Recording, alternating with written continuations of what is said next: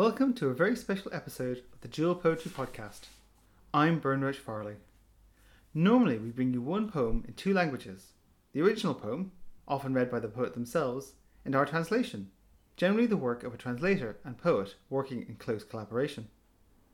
This week, however, we're doing something a little bit different and playing two poems by the Cuban poet Legna Rodríguez Iglesias. Last year, the PTC released a collection of Legna's poetry called A Little Body or Many Parts. This volume contained poems from 7 different collections from the span of Legna's career. Over the next few weeks, the PTC will be building up an online archive of our recordings from this collection, starting today with the poems from Legna's first collection, Fertile Truce. This collection from 2012 was written when Legna was still living in Cuba. The title of the collection refers to the so-called Rewarding Truce, a period of 17 years between the end of the 10 Years' War and the start of the War of Independence in 1895.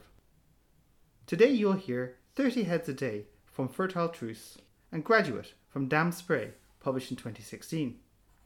The poem pairs were suggested by the poet Abigail Parry, who translated Legna's work with the Havana-based translator and writer Serafina Vick.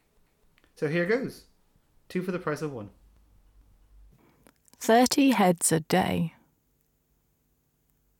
She wanted to come to my country, to play with its symbols and with all the national animals, and to get in the sea like an ostrich, burying its head in another ostrich, father and son throttling each other.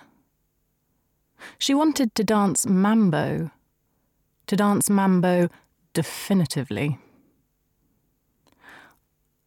I wanted to go to her country and play with any old thing.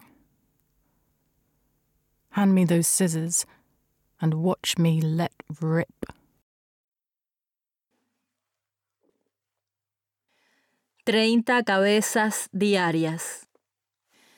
Ella quería venir a mi patria a jugar con los símbolos y los animales patrios, a meterse en mi mar como un avestruz en otro avestruz, hijo y padre atorándose.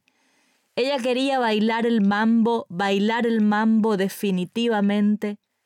Yo quería ir a su patria a jugar con cualquier cosa.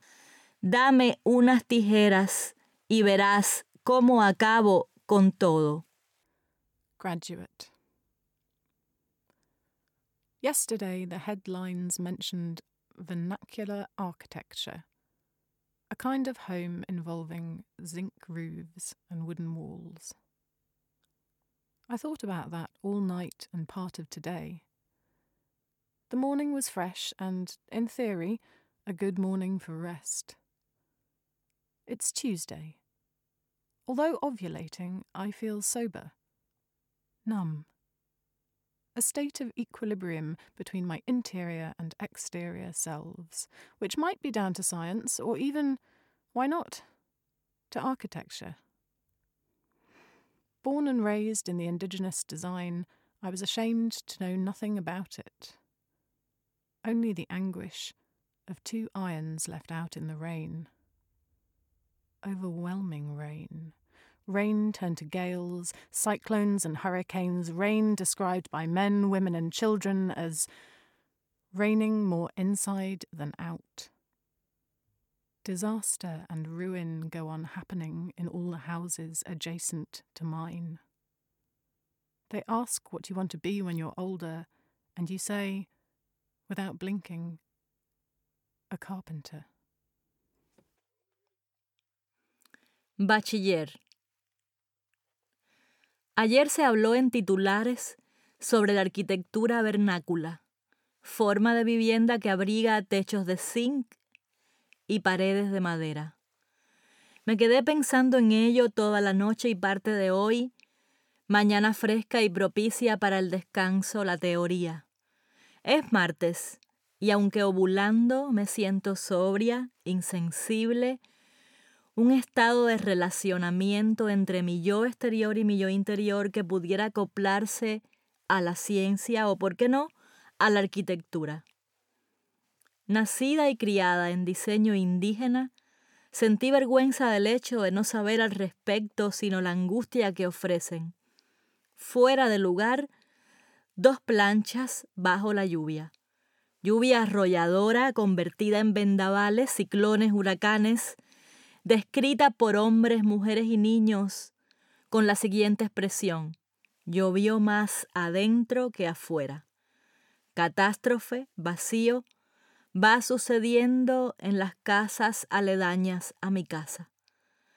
Los mayores te preguntan qué quieres ser al graduarte y tú dices, sin dudarlo, carpintero. That was Legna reading the Spanish and Abigail Parry reading the English version. To hear all 10 translations from Fertile Truce, head over to soundcloud.com/poetry translation center/sets/Fertile Truce.